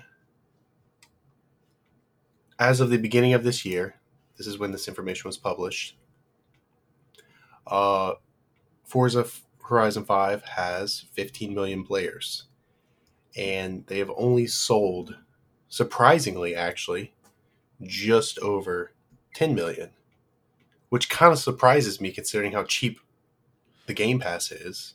Mm-hmm. Because, I mean, 5 million, that means the other 5 million players didn't buy the game. They just used the Game Pass. Yeah. That's actually kind of surprising. I figured the numbers would be way low. Like, I figured the opposite. I figured it would have been like 10 million Game Pass players and 5 million I figured, purchases. I figured 15 million Game Pass players and like 3 million purchases. I mean, for how cheap Game Pass is. Some people just still buy games and they don't want to subscribe. I mean, like if Forza is the only game you play, it doesn't make sense to subscribe to Game Pass. It makes sense to go out and buy it. And I think sometimes as more hardcore gamers, we get caught up in the idea that people play a lot of games, and some people just don't. Some people just play like 2 or 3 games and that's it. And they just play new versions of those games all the time. It's the reason that friggin' sports games are as, popular as they are. Yeah. Is that some people, that is all they play. And Call of Duty kind of falls into that category. For some people, Call of Duty is the only game they play, and that's why it was such a big deal that Microsoft bought Activision and got that franchise, because if they decide to make it exclusive, what does that do for the people that bought a PlayStation and Call of Duty is the only game they play? Do they try to find an alternative, or do they, go and buy an Xbox because that's the only game they play? And of course now we've kind of muddied the waters with, well, we're going to continue to release Call of Duty games on PlayStation, but we're not going to release the specifics of what that looks like. We're just going to kind of commit to doing that, but we'll see what that looks like. But that's kind of, for some people, that's all they play and they don't need a subscription. But then you have people like me that have schizophrenic tastes, that I'm constantly playing completely different styles of games. And, a subscription makes sense for me because there's just too many games to buy. Yeah. Well, the cost is way too high. I know. I agree with you. I feel like $60 for a game when you pay $15 for a whole bulk of them is hard to beat. Yeah. And like I said, when we were talking about the Microsoft Activision, purchase, Game Pass has fundamentally changed the way I approach buying video games. I used to be someone that I didn't pre-order games because I always thought buying a game before it comes out and seeing what it actually is was always a dumb idea. So I tried not to pre-order games unless it was from a studio that I trusted to make a good game. And the pre-release kind of what I had seen of the game was like, yeah, no, I'm probably going to enjoy this. And then I would pre-order it. And sometimes I got burned, like Cyberpunk 2077 and Fallout 76. And then other times I didn't get burned. Like Last of Us, and stuff like that. But Game Pass has fundamentally changed the way that I buy games. I don't, like, if a game comes out, I always hesitate to pay for it. I always hesitate to buy it. Because what if? What if it comes to the Game Pass and it's already a subscription I pay for? Yeah. And I've been burned a couple of times by that. Outriders is an example. I bought that game when it came out because Matt wanted to play it, and I really enjoyed that game, and I don't regret buying it. But then 6 months later, it came to fucking Game Pass. And if I had waited 6 months, I wouldn't have had to pay $60 for that game. Yeah, I agree with you. Yeah, EA games, pretty much, I don't buy them. So like when the Mass Effect Legendary Edition came out, I didn't buy it, even when it was on sale, because I knew it was going to come to EA Play eventually, and that's part of Game Pass, and I'll be able to play it through that. So there's definitely an element of, I'm just not going to buy games anymore, and because there's a chance that they might come to the Game Pass. And so for one, I want to say Madden, for example.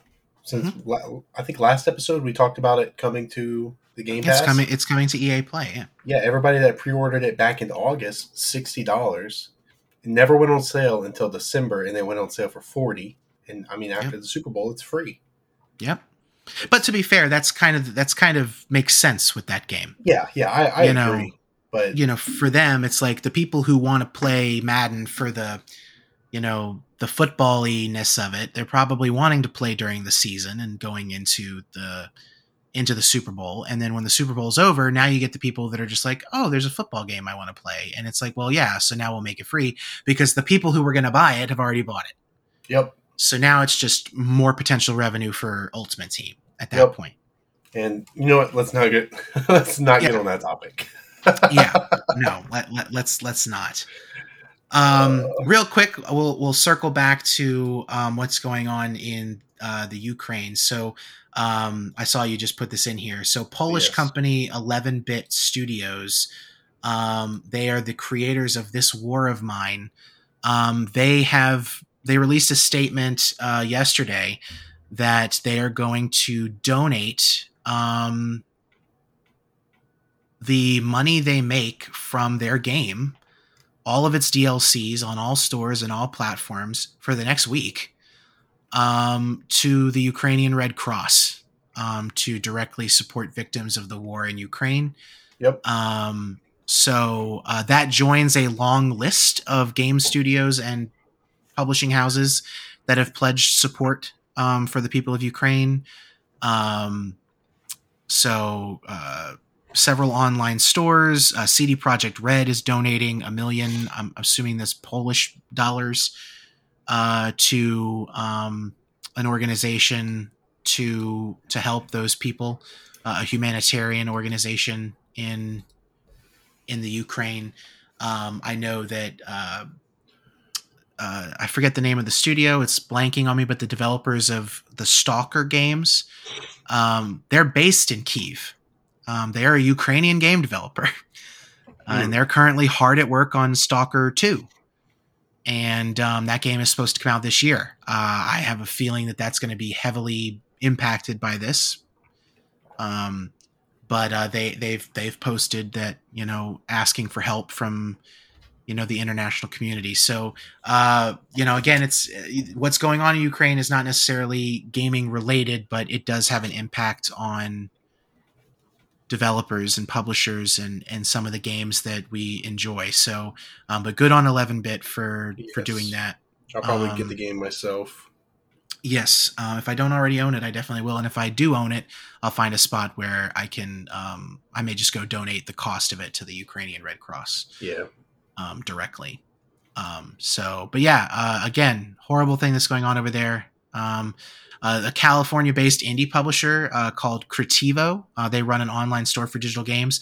They have announced that that all profits from their store for the month of February and March will be donated to the Ukrainian Red Cross, and they're also providing all of their Ukrainian employees paid leave until they can either get to safety or the situation improves enough to allow them to work safely. We're in a dark fucking timeline, man. Fucking timeline. Real. I'm glad to see that, like some companies are reaching out, and I mean, it shows a lot to donate all your profits, to help out Ukraine and everything that's going on. Yeah, no, absolutely. Yeah, it's once you get on it, it's very hard to segue out. But yeah, Lost Ark has been incredibly popular, particularly in Europe, where I have played a good bit of it. I said last week I would, and you know what? Before everybody that listens to this podcast dogs me for that, I did. I loaded up, I made a character, and I got off. I played it. All right. 43 minutes of playtime, actually, because I think I walked away and came back and then made a character. But still, I may play it this week. I say that every week. I'm going to try. Yes. Apparently it is at capacity in Europe. So they have the European Central server had a lot of queues. They added a new Europe West server to give another place to play. And while they've added that Europe West server, which I believe at the time of the posting of this article in Polygon, which was on Monday, that server was just under 20% of the players in Europe were on the European West region. But the European Central region is at capacity and they cannot expand it anymore. So there is no way to increase the number of players per world in Europe Central. Adding more servers is not possible based on the complexity of all the systems that need to work together. So basically, you are kind of stuck, and you can't transfer to another server. So if you are on Europe Central, you can't move to Europe West. If you want, you can't transfer your progress to Europe West. You'd have to start over. Yeah. Man. It's definitely crazy that this online game that is published by Amazon, of all companies, is having a massive server issue. But I guess that goes to show just how fucking popular that game is right now, and people really, really want to play it. Well, I mean, same thing with New World. When New World came out, it was just everybody loved the grinding aspect, and they loved. It's weird having Amazon in a gaming podcast, but it seems like they're moving more towards it. I mean, they own Twitch. They have their own game streaming service, Luna. They are very much in this space. They want to be in this space, and they publish games. I mean, yeah, no, it's weird. It's weird to talk about Amazon in that capacity. Like, it's it was already really weird to talk about Google and Apple and even Microsoft in New York Times. And New York Times buying Wordle, which they have fucking made that game so much harder than when it was not owned by them, those bastards.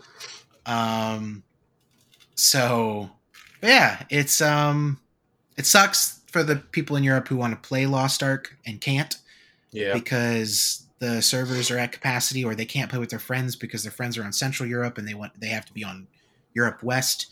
But yeah, hopefully as the initial hype for the game starts to die down and some people drop off, some of that capacity can open back up and people can jump onto that server. But this game clearly struck a chord in Europe, in a way that it didn't even strike a chord here, in North America. But I'm enjoying it the little bit that I've played. I haven't had a chance to play more since last week, but because I've been so busy in playing Horizon. But it's definitely a game that when Matt isn't playing Elden Ring and I'm free, I will probably continue to play, because it's a very good game. It's very fun. It's a little grindy, but it's pretty fun. I like grindy though. I feel like grindy gives you a reason to keep hopping on every single day. Yes, grindy does give you a reason. Grindy does get boring, though. Grindy does get boring, but grindy's better than greedy. And speaking of greedy, EA. Oh yes, greedy. Yes, the greedy fuckers at EA.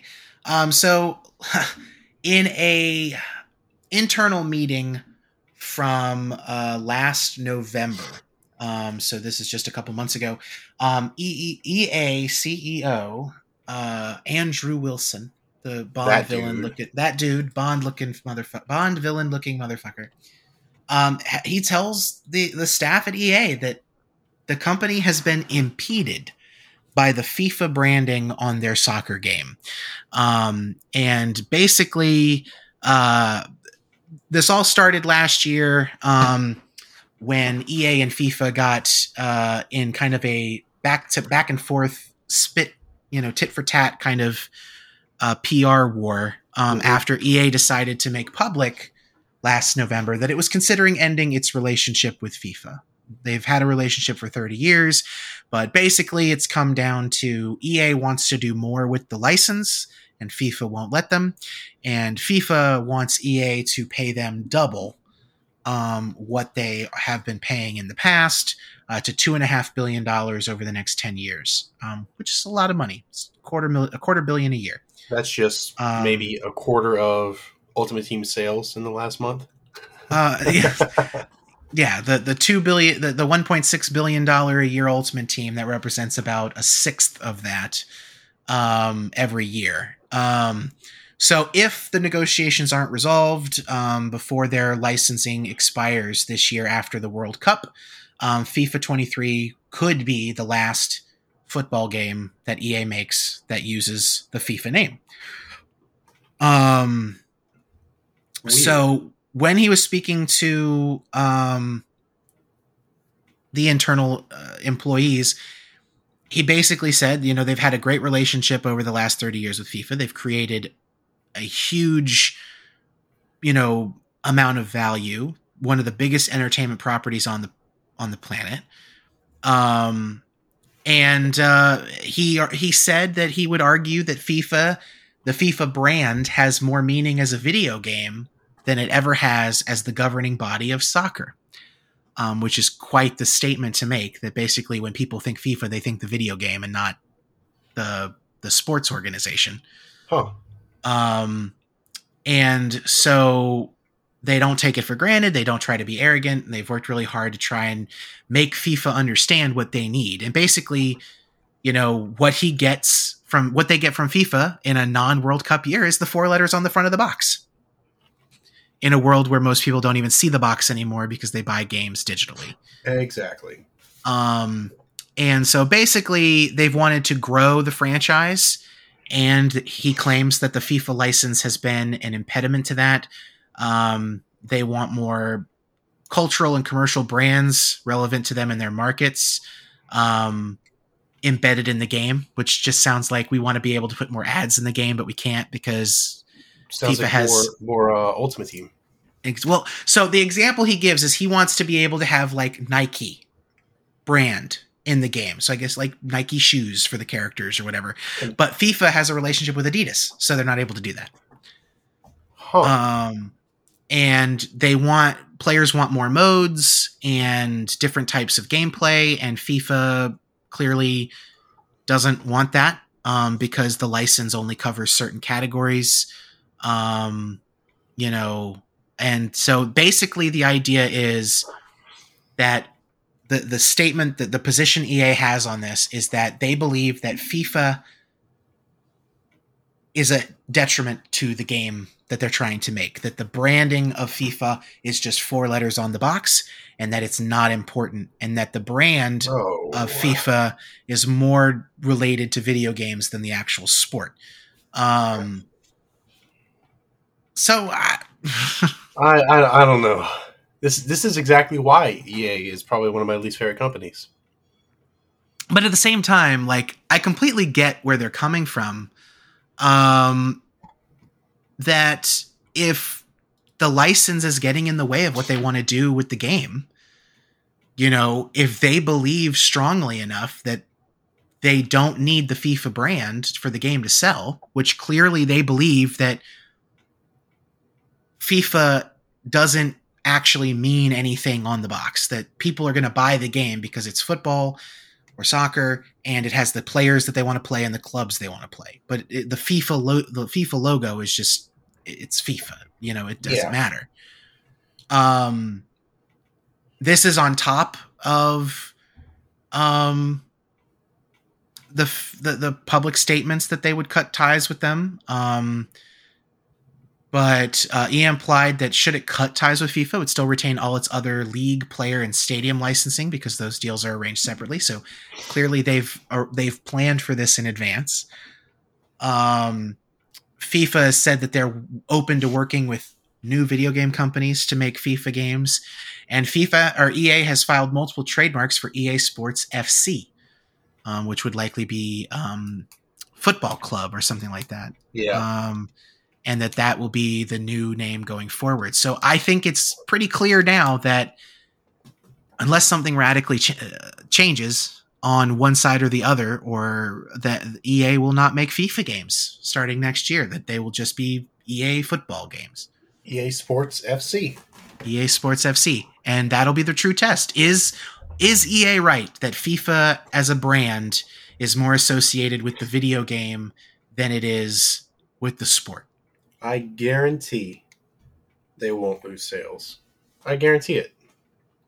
I think you're right. I think you're right that they won't lose sales. I don't think they're losing sales because, I mean, if you look at the market for soccer game, well, football, depending on where you are, but football. Depending on, I mean, if you look at the market, there's no good soccer games. Like, you have EA, and that's really it. Yeah, you have Konami's Pro Evolution Soccer, which doesn't really sell. Yeah, I was about to say, don't bring that level. Trash. I mean, it exists. I mean, if FIFA wanted to go to someone else, that's the most obvious. Like, they already make a soccer game. Yeah. Let's just slap them the branding. And that would be it. That would be it. But again, like, looking at it, EA has already said that they already have the league, player, and stadium licensing. So what does FIFA bring to the table, really, other than the 4 letters on the box? Maybe EA is right, and all they bring is the 4 letters on the box. Could be. But what impact do those 4 letters on the box have is the real question. They just need to leave it FIFA and just add another A. Problem solved. FIFA.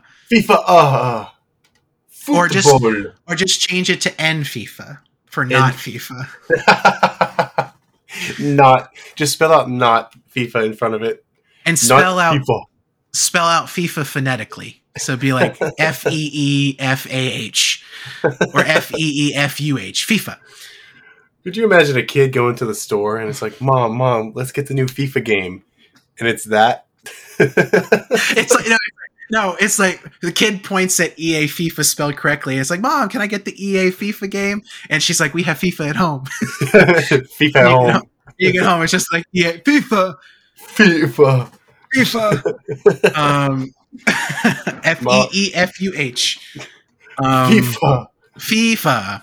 FIFA fo fum. So yeah. I'm looking at the article for this, and I'm looking at the bottom. Apparently, Elden Ring hit 764,000 concurrent Steam users. So that's a lot. I see that too. It's a lot of people. I mean, considering it is one of the most highest rated games, I feel like it should be. Yeah, 6 times what Dark Souls 3 ever reached. That was 8 hours ago. Let me see if the numbers have changed on the stats page for Steam. Nope, that is still the peak. So it has come.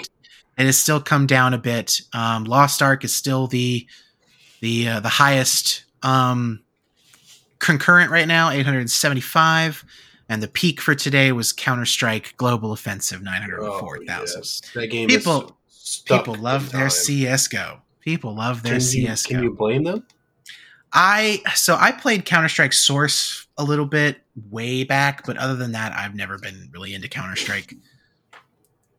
No, Counter-Strike is where it's at. I haven't played a lot of it, but I've had a blast every time I play that game. That game is frozen in time, and it will stay a masterpiece.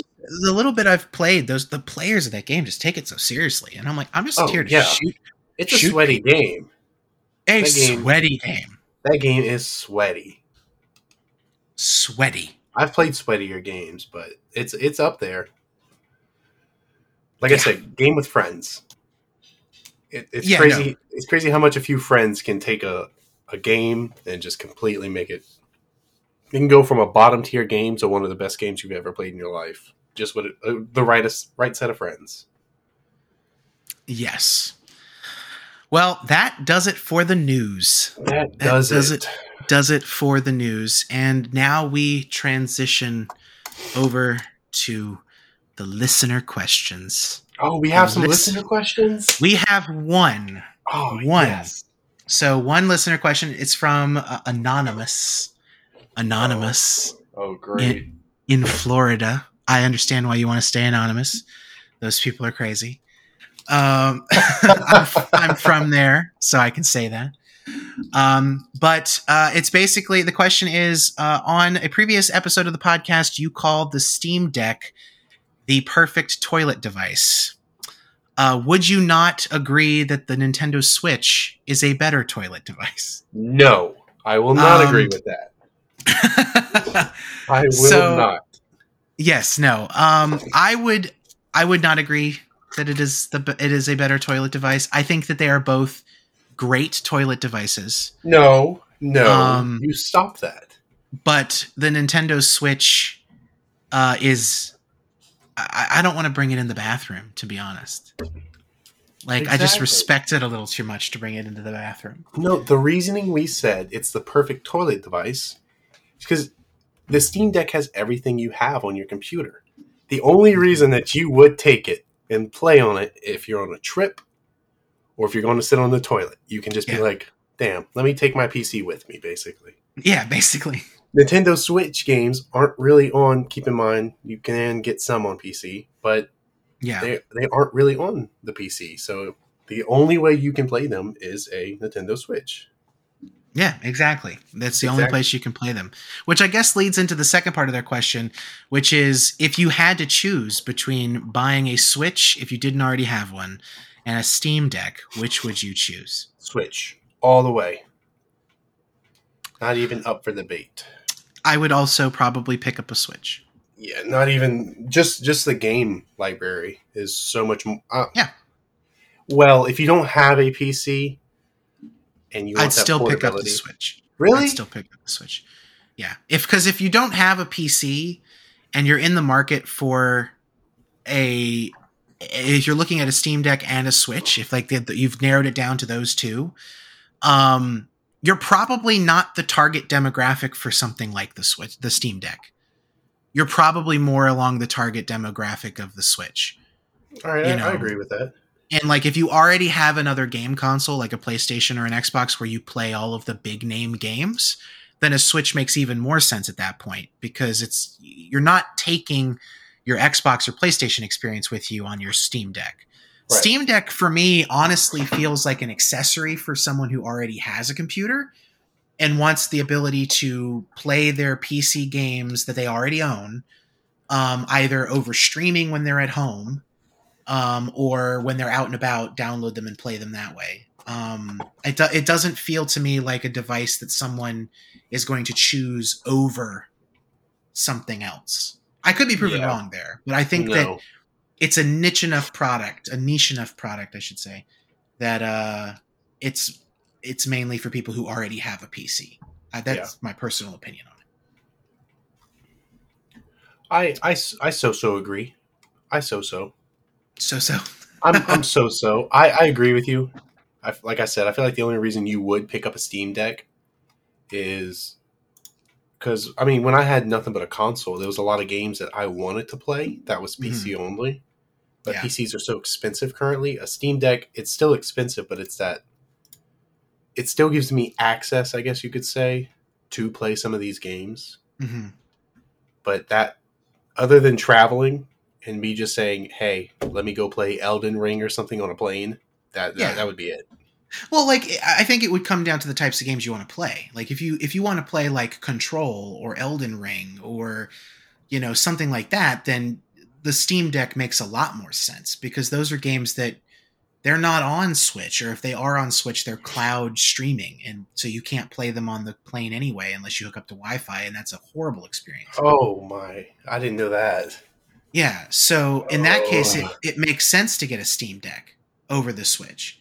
But if you're in the market for a Switch and a Steam Deck, and you just want to play, some casual games like Stardew Valley, stuff like that, a Switch, then a Switch makes more sense because it's more portable, and for that kind of stuff, it's just is a better fit. If you just like drop it an inch from the ground, it's not going to completely fall apart. Yeah, I mean, I don't think the Steam Deck will do that either. But I know, I'm just hating on the Steam Deck. That's all. I just have to. I'd have to see what the durability reviews are. Jerry rigs everything on YouTube. I need to see the bend test. What happens when you try to bend it in half? Does it snap? He just did his durability test on some new OnePlus Android phone or whatever. It's like their top of the line phone, and it went through the bend test, and he was bending it, and it just snapped. Damn. And I'm like, damn, that hasn't happened in a while. Normally, like, the glass separates from the case and stuff like that, but this just snapped in half. And it's like, their best one? Oof. Yeah, I was like, damn, don't sit on that phone. I know. But yeah, no, I think that if you are in the market if you're like Because for me, it's like if you're playing something like Stardew Valley, the only reason I would get a Steam Deck over a Switch is if I'm playing it on a computer and I want to play the same save. You know, because I don't know if Stardew Valley lets you sync saves. Some games let you sync saves between PC and the Switch. So I don't know if it's one of them. But if it is one of them, then that argument doesn't even exist. But if it isn't, then that would be an argument where the Steam Deck makes sense. But I think that, you know, in terms of which device would I rather own if I didn't own either of them, it would probably be the Switch. Switch sure. All the way. Because I can always play my games on PC, you know, at home. Undisputed. You know, it just sucks when you go traveling. And that's it. Where you go dog sit for a weekend like I did last weekend. But that's it. You know, doing again tonight. Yeah, it would be awesome to have a Steam Deck for those purposes, because then I could play something like Lost Ark. Yeah. But, you know, for general day-to-day, yeah, the Switch is a better option. Yep. Yeah. I agree 100%. Plus, you can't go wrong with Pokemon. Pokemon, Zelda, Mario, all great games. You can't go wrong with any of those. Yeah, no, absolutely. Like, if you really like Nintendo stuff, then you're going to get Nintendo stuff. Or that new Kirby game that we talked about last episode. The new Kirby game. I'm pretty sure if you don't get it, I may just get it. Or if you get it, I may borrow it. Well, see, that's for me, my Switch, I don't buy any physical games. Oh my. For the Switch. I do full on digital only for that thing.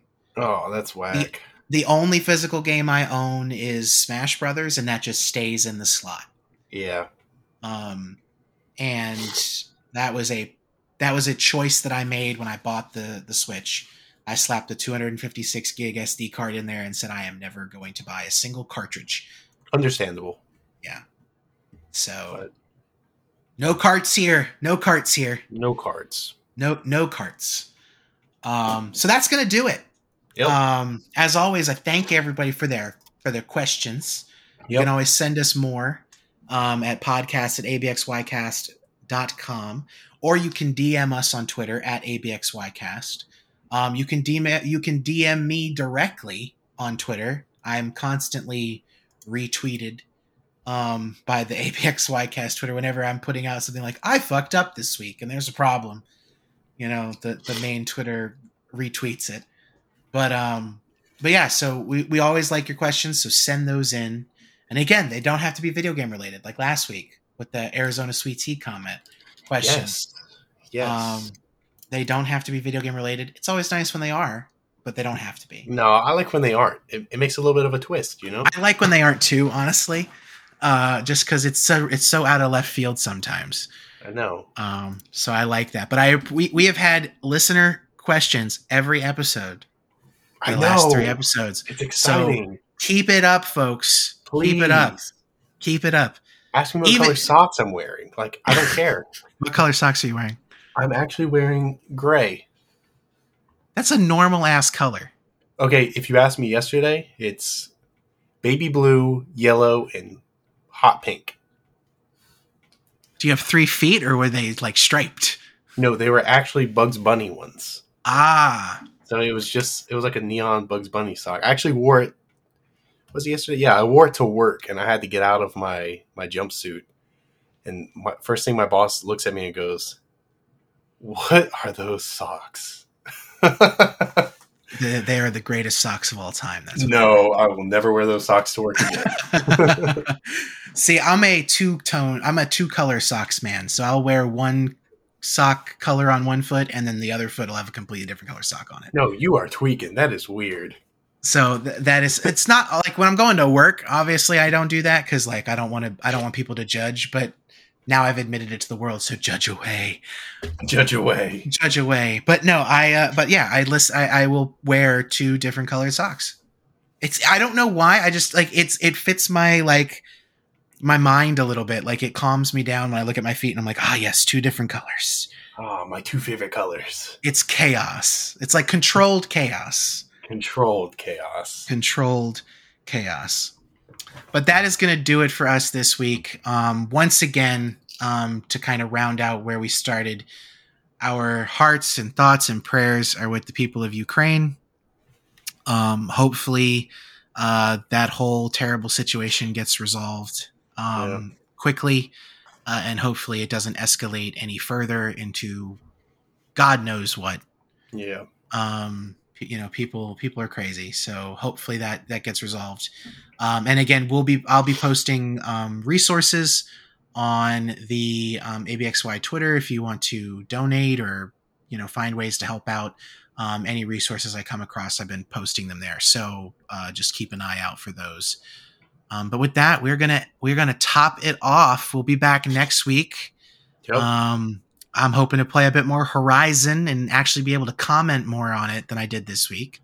And hopefully I'll 100% a game so I can tell you what game I completed.